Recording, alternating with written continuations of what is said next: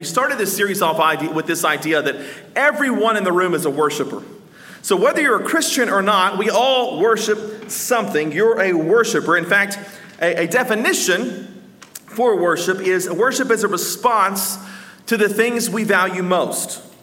So there's something you really, really, really love. And it could be a sport, it could be your spouse, it could be your kids, it could be a career, it could be a hobby, it could be a sports team. There's something you really love, and that is getting a response. It's getting an expression that you can track by this trail. The trail of time, the trail of your calendar, the trail of money, the trail of energy, the trail of conversation. And I'll say it again, God doesn't care if you have other loves in your life. He's okay with that. He just has a big problem if you love those things more than you love Him. And I said in week 1 that I believe even Christians have exchanged our love that belongs to God and have given it to something else or someone else instead. I was raised in church. Many of you were also raised in church. But when people in America think about a worship service, most of the time, not everybody, but most of the time, what we think about is different than what the Bible describes. It just is. So that's what we're going to talk about this morning. What does the Bible say about worship? We're in Luke chapter 19 to begin, and let me set the story up for us. This takes place the Sunday before Easter Sunday. Now, they didn't call it Easter Sunday. That's what we know it as, the Resurrection Sunday, when Jesus comes out of the grave and beat death and beat hell on that day. This was the Sunday before that, called Palm Sunday. Now, that may be a new term for some of you, but here's what that means. Jesus was really, really popular. He was healing a lot of people, and so he comes into Jerusalem, this triumphant entry into Jerusalem, and they wanted to just throw a parade in his honor. And so these people had these palm branches, these massive palms they would lay on the ground for Jesus' donkey to walk on, or they would wave them in celebration. But that's what's going on. This is Palm Sunday, and it says in Luke chapter 19, beginning in verse 37, when Jesus came near the place where the road goes down the Mount of Olives. And the Mount of Olives is just outside of Jerusalem where Jesus is going. The whole crowd of disciples began joyfully to praise God in loud voices. And now this was abnormal praise, but the people were just so excited about who Jesus was and what he'd done that they're just really carrying on for all the miracles they had seen. Blessed is the King who comes in the name of the Lord. Peace in heaven and glory in the highest. And so they're just worshiping Jesus and really making kind of a scene. And the religious leaders of the day kind of got offended. Some of the Pharisees in the crowd said to Jesus, "Teacher, rebuke your disciples." Basically, Jesus, teach them how to worship because they're worshiping the wrong way. Look what Jesus says. "I tell you," he replied, "if they keep quiet, the stones will cry out." Which is basically Jesus' way of saying, I like this. I like it when they get a little rowdy for me. Now, we have in our mindset what we think the kind of worship that God likes. And I would submit to you that the Bible has not defined that mindset, but tradition has. Let me say that again. We have in our mindset the way that Jesus loves to be worshiped, that God loves to be worshiped. But I would submit to you that the Bible didn't define that, tradition did. Over thousands of years, there's always been a group like the Pharisees that say, no, keep quiet. Shh. That's not how we worship, not how we do things. Now listen, we honor the brick and mortar. We're going to celebrate next month 65 years in this building, which is incredible. But this is just brick and mortar.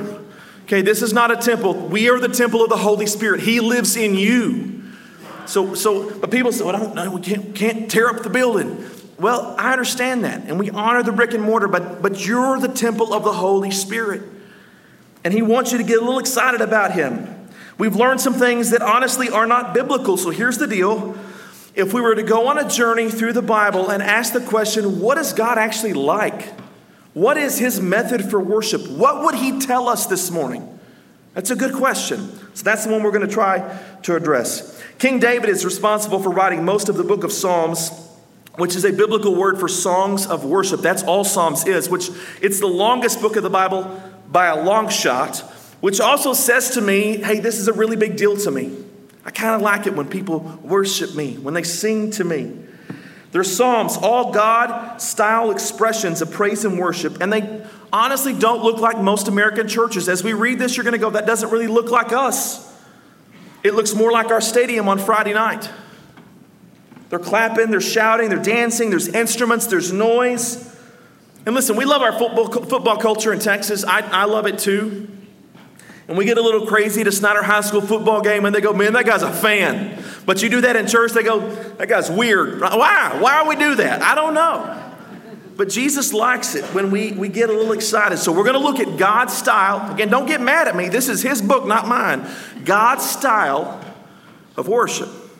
Let's see what he says. The Old Testament is written in Hebrew. The New Testament is written in Greek. And let me just preface this whole sermon by saying this. When Bible translators translated this into English, and they did a very good job. I mean, as good as you could possibly do. But the Hebrew and Greek languages, specifically Hebrew, they're just bigger vocabularies. They have more words than we have in English. And so, and the Hebrew language specifically is very pictorial.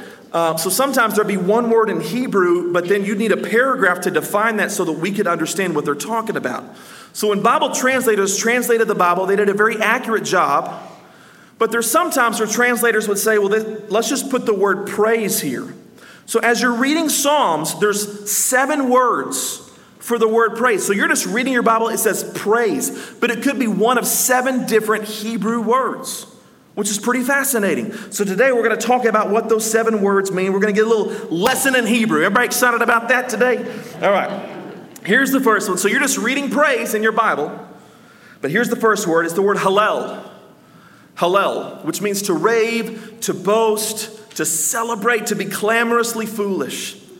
That's what that means. This is where you probably heard the word hallelujah. Well, that's hallel, to praise, to celebrate, to boast, to be clamorously foolish. For Yah, the Yah part, and hallelujah is God. So I'm celebrating God. I'm boasting about God. I'm clamorously foolish for God. Now listen to me. In every pastor's library in the entire country, he has a dictionary of Hebrew words and Greek words. It's called a lexicon. And in every one of those dictionaries, when you look up the word hallel, this is the definition: to rave, to boast, to celebrate, to be clamorously foolish for God. I love that. It's what God likes. God says, I like it when you get a little crazy. I like it when you celebrate me. And doesn't that make sense? It makes total sense on Friday and Saturday night when your team scores. You go, woo, and you go a little bit crazy. God says, I like it when you get a little crazy for me and you celebrate me. But some of us would say, that's irreverent on a Sunday to do that. It's not irreverent. God is looking for people that are so excited to see him. In fact, let me show it to you in Scripture. This is Psalm 35:18. This is the New Living Translation. It says, I will thank you in front of the great assembly. I will hallel. Your word says praise. I will hallel you. I will celebrate you. I will boast about you. I will rave about you. I want to be clamorously foolish about you before all the people. That's what God desires. I want to make a statement. I believe that low-key conservative worship does nothing but protect our egos. That's all that it does. God says, I like it when you get a little crazy for me. I mean, you yell at a football game. Why don't you get a little excited about? That's what he wants, everybody. He wants your passion. Now, look, I'm sympathetic because I didn't take that leap in one day. I get that. And I'm not asking you to take a leap today. I'm asking you to take one step. And I go, okay, I'm going to get a little more excited than I did last Sunday. That's all I'm asking. Just take a step. Not the whole leap, just a step. Here's the second word. You see the English word praise, but the Hebrew word is yada. Yada, which means to acknowledge in public. It's not Yoda, that's the little green guy. This is yada. Yada. To acknowledge in public. And it actually means, yada means to acknowledge in public with an extended hand. With an extended hand. It's the idea that my hands are lifted. I'm acknowledging God. It's kind of like he would ask in this room, who loves me? And you go, ooh, me. That's the idea, is I'm acknowledging him in public. I'm just acknowledging you're good. I was preaching at a church not long ago, and somebody asked me this question. They said, what's up with the whole hand raising thing? And I said, well, first of all, it's in the Bible.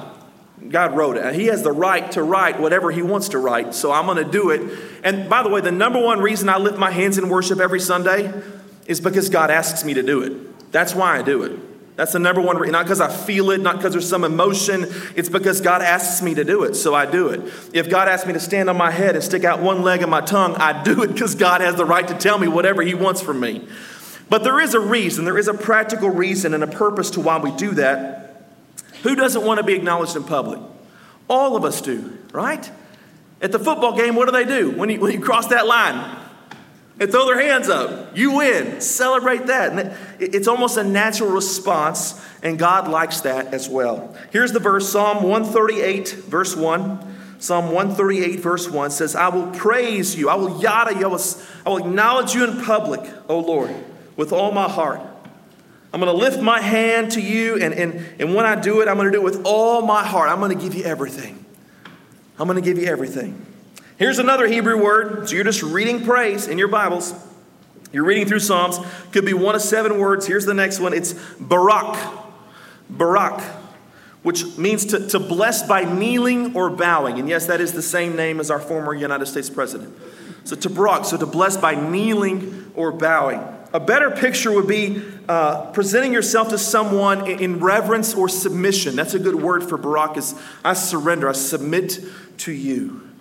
Isn't that cool? So you're reading praise in your Bible, and it could mean to celebrate, to be clamorously foolish, to rave and boast about, or it could be to kneel and to bow and surrender. Isn't that cool? I don't know if this is blessing anybody but me today, but I love that. Like, those are opposite things, and yet you're reading praise, and it could be 2 totally different things. And God says, I like it when you do all of the above. Psalm 103:1 says, Barak the Lord. Bend or kneel or surrender before the Lord. O my soul, all my inmost being, praise his holy name. Just a beautiful expression of worship to God, saying, here I am. I surrender to you. I've noticed sometimes after service, we'll have a time of prayer. And some families, some husbands, wives, whole families will come and they'll kneel before the Lord. That's an awesome sign of worship and praise. Here's the next one. And it's the word zamar. Zamar, which means making music to God with strings. Making music to God with strings. It goes on, if you read the actual word, it literally means to pluck those bad boys, like hit them hard. So God doesn't want like this acoustic spa music going on. He wants you to like, that's what he wants. You know what that tells me? God's cool, everybody. That's what that tells me. He wants you to like really let him have it, right? Psalm 92:1, this is where you can find this one. It is good to praise, to hit those strings on those guitars to the Lord and make music to your name, O Most High. I want to give you one more verse, Psalm 150. If Psalm has 150 chapters in it, then I would think the 150th chapter would be the summation of all 150 chapters. And this is Psalm 150. And if you're curious, it's the word hallel, right? To praise, to boast, to celebrate, to rave, to be clamorously foolish. It's hallel all the way through, but there is a zamar. Check this out. It says, praise him with the sounding of the trumpet. Praise him with the harp and lyre. And that's not a person who doesn't tell the truth. That's a stringed instrument. Praise him with the timbrel and dancing. This one's zamar. Zamar him with strings and pipe. Praise him with the clash of cymbals. Praise him with resounding cymbals. God loves it. Don't you love it too? Wouldn't you hate it on Friday night if you're at the stadium and somebody next to you goes, shh, I'm trying to watch the game. No, the louder the better, right? We want to make as much noise as possible. And God kind of likes that. He's kind of into that too. Here's another word. It's the word shabach. Shabach, which means to address in a loud voice or to shout. And to say this one appropriately, you have to act like you got a popcorn kernel stuck in the back of your throat. Shabach. Don't try. You'll spit on the person in front of you. Again, this is God. God wrote this, not me. This is God. He says, I want you to shout. I want you to use a loud tone when you talk to me. I love that. This is 3,000-year-old scripture that we're reading. But God loves for us to shout. And I started thinking, how much shouting happens at football games on Saturday afternoons in Lubbock, Texas, or Friday nights in Snyder, Texas? And I just made up my mind. I don't know about you, but I'm not going to scream and shout for a football team that doesn't even know my name and keep quiet for the God who made me.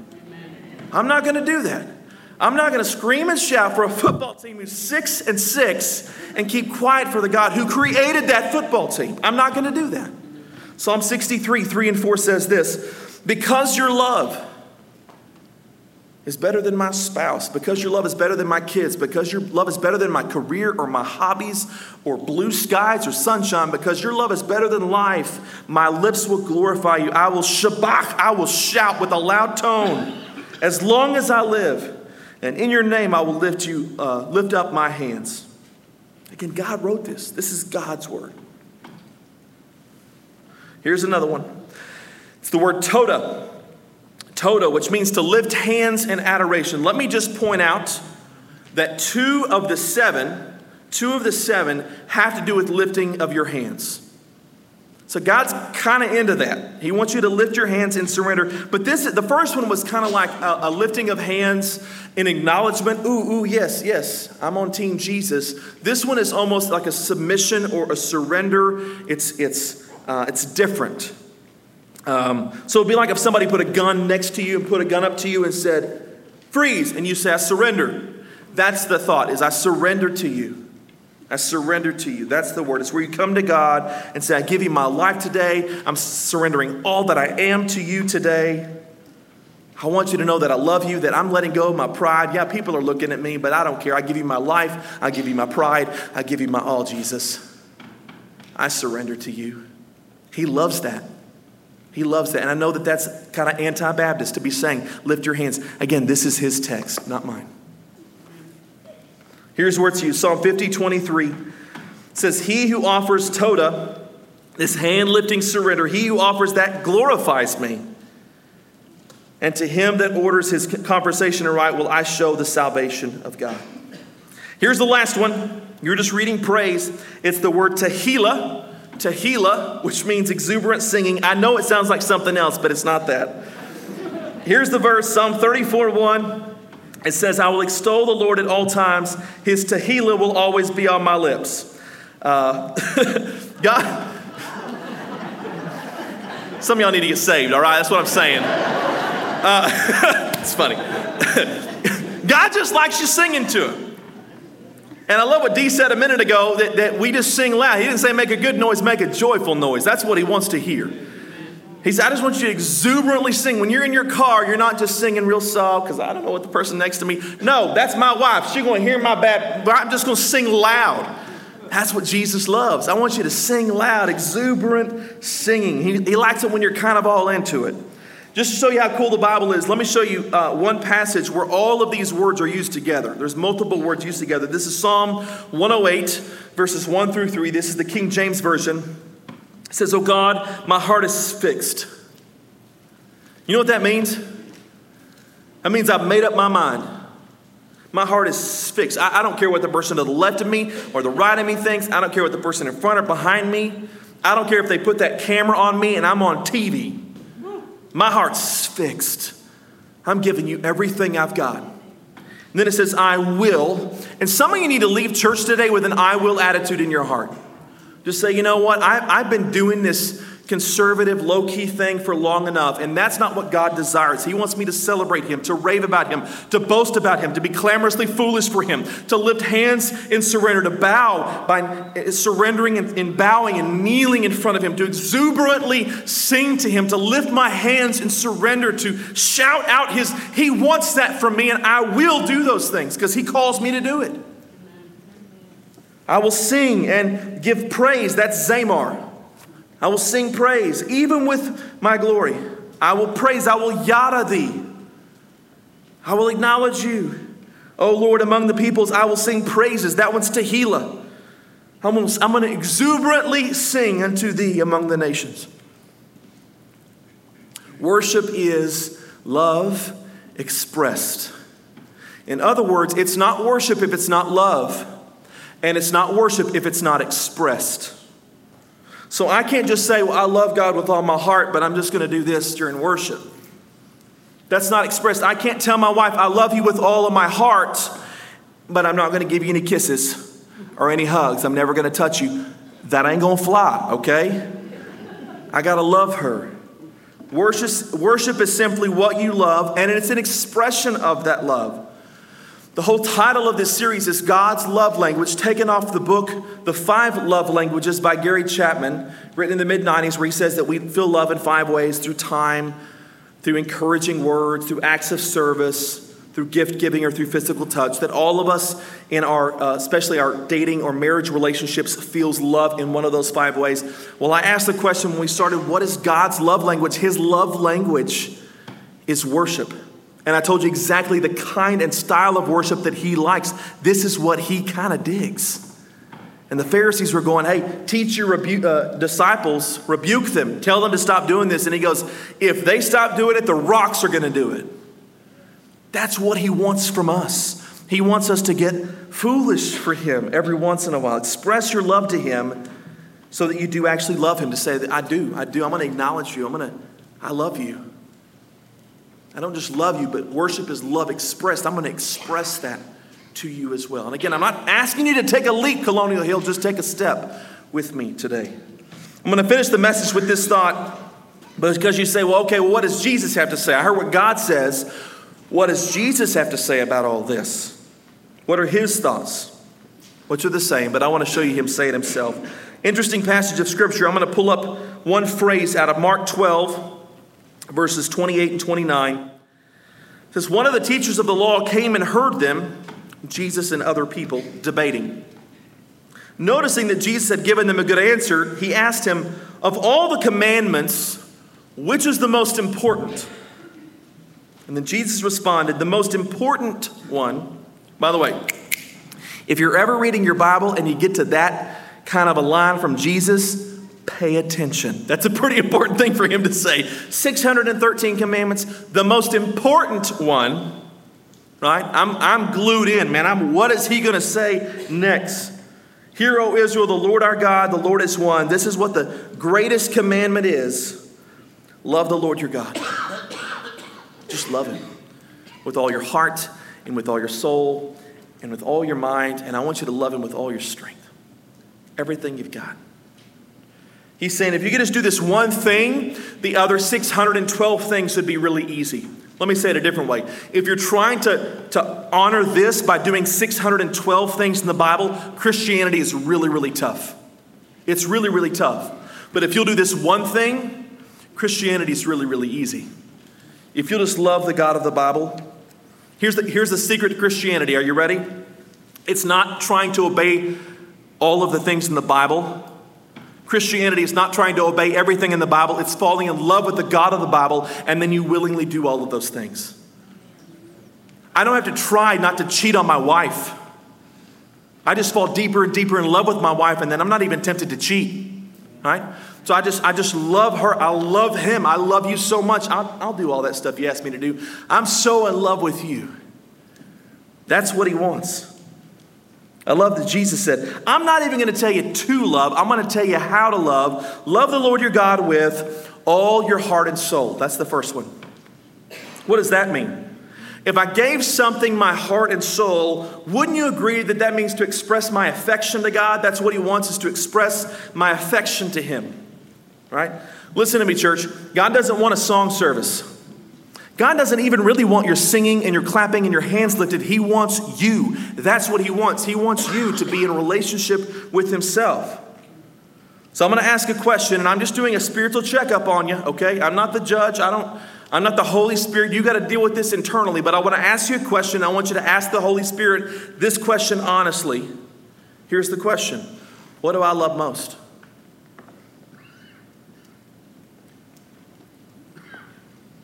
What do I love most? What am I giving that kind of affection to? And what would the Spirit of God say to you? Here's the second way you can love the Lord: with all your mind. How in the world can I love God with my mind? Well, the mind is the place where we think. And wouldn't you agree that we can focus all of our attention on God? So the first is focusing our affection. This is focusing our attention on God. God just kind of likes it when you think about him throughout the day. When we were in Austin, I had a massive counseling load. I love counseling couples specifically. And that day I told my wife, I said, babe, I don't know if I'm going to get to talk to you today. I have a 9 o'clock, a 10 o'clock, an 11 o'clock, a lunch meeting, a 1 o'clock, a 2 o'clock, a 3 o'clock, and a 4. I was solid. And it was about 5 to the top of the hour. I'm like 9:55 or 10:55, and my phone rings. And her knowing that I had a busy counseling load, I thought something's wrong. My heart leapt because I thought she knows not to call me. And so I answered the phone. I said, is everything okay? And she said, yes. She said, I know you can't talk. She said, I just wanted to call and tell you I'm thinking about you. I'm canceling all my meetings. I'll be home in 20 minutes. I was like, I didn't, but I wanted to. Man, that has made my day. As I'm going into spiritual warfare with these couples and all this stuff that's going on in their lives, that just lifted me just for her to say, I was thinking about you.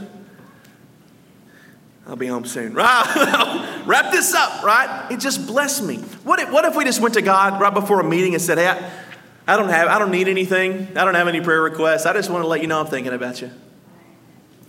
I love you. I can't wait to spend time with you later. I got to go, but I'm thinking about you.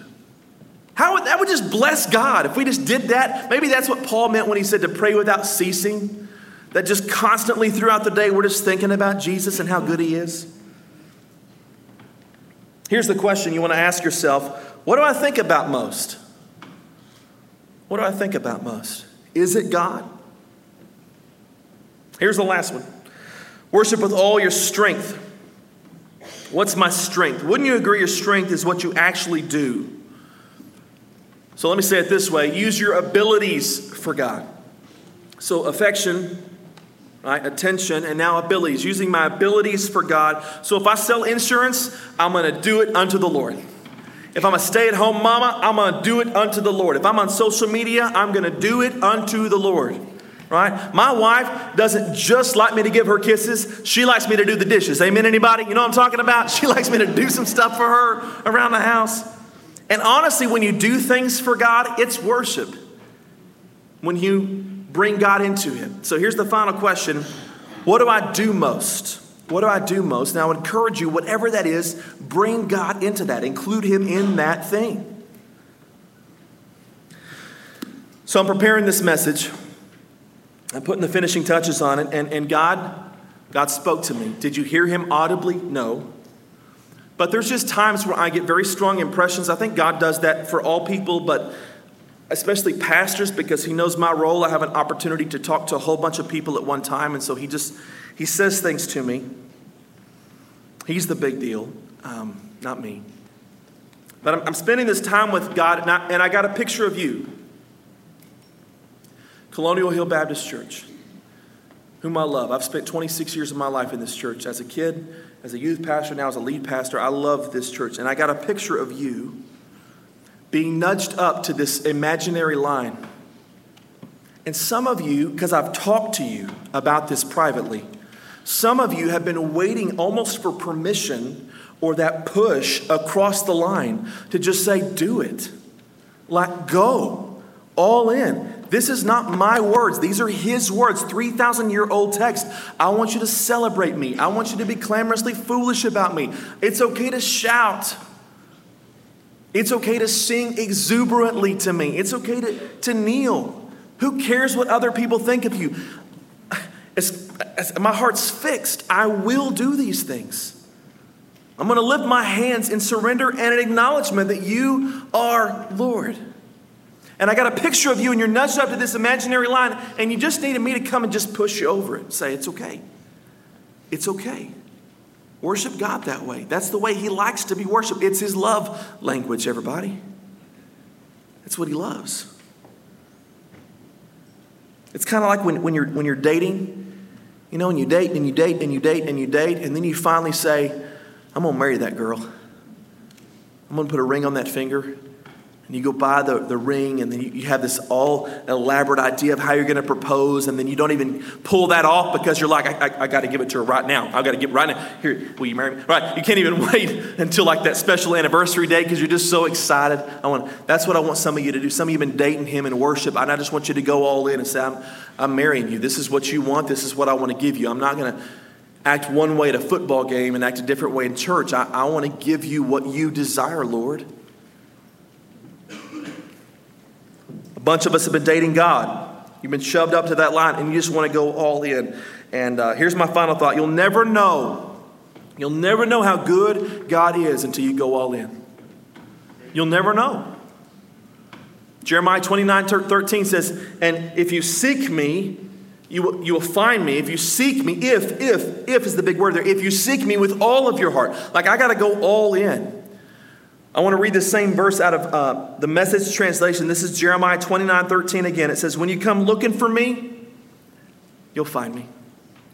Yes, when you get serious about finding me and want it more than anything else, I'll make sure you won't be disappointed.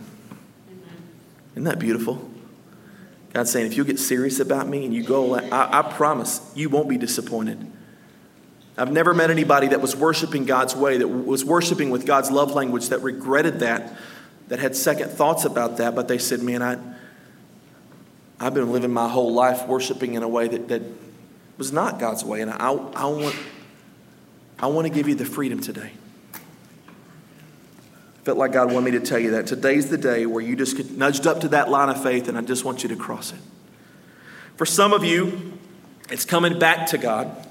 And you're just redirecting your life. I saw a lot of new faces today. I'm so glad that you're here. We welcome you to Colonial Hill.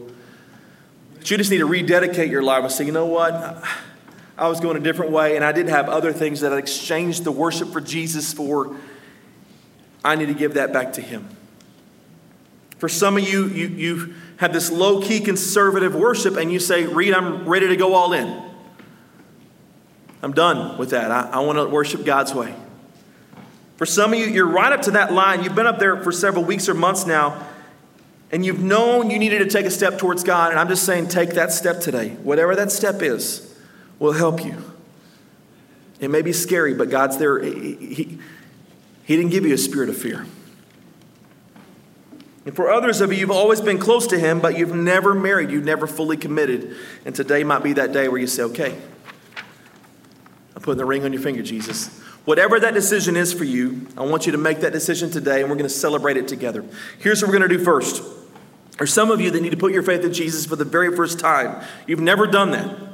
And so I want to give you an opportunity to do that. So I'd love for everybody to bow your heads and close your eyes. And I do this because I'm cognizant that we are way too caught. We are so aware and so bothered by the people around us. And I don't know why that is, but it's just true. And so I don't want this to be about anybody else but you and God. And so I want you just to think about that question. Do I really know Jesus? Not know about Jesus, that's different. Do I really know Jesus? I know a lot about a lot of people. I know a lot about celebrities. I know a lot about our president. I do not know our president. Do you know a lot about God, or do you know God? Do you have a relationship with him? And if you don't, I'd love to walk you through the first step in that relationship, which is confessing with your mouth that he's Lord and believing in your heart that he died for your sins, was buried, and rose again out of the grave, and you will be saved today. You will be saved today. So I'm going to pray for you in just a moment, but I want to know who I'm praying for, who says, I want to make that commitment today. Again, nobody's looking around. The TV cameras are not on you. They're on me at this time. I would love for you to say, hey, Reed, that's me. Include me in that prayer. Slip your hand up really high so I can see who I'm praying for. Slip your hand up. I see you. Anybody else? Awesome. Awesome. I see you. Let's pray together. Lord Jesus, just say this prayer. Whisper this over your breath. Just say, Lord Jesus, I believe that you came to earth to die for me, that you were buried and rose again, and that you let me do the same one day by putting my faith in you today. Come into my life. Set me free from sin. Start me over with you leading me from this day forward. Then just thank him. Thank you for your grace. Thank you for your love. And thank you for your forgiveness. Thank you for salvation today. In Jesus' name, amen. Amen. Can we put our hands together for all of those who put their faith in Jesus today? Come on. All those watching online that did that, we celebrate with you as well. Amazing, amazing.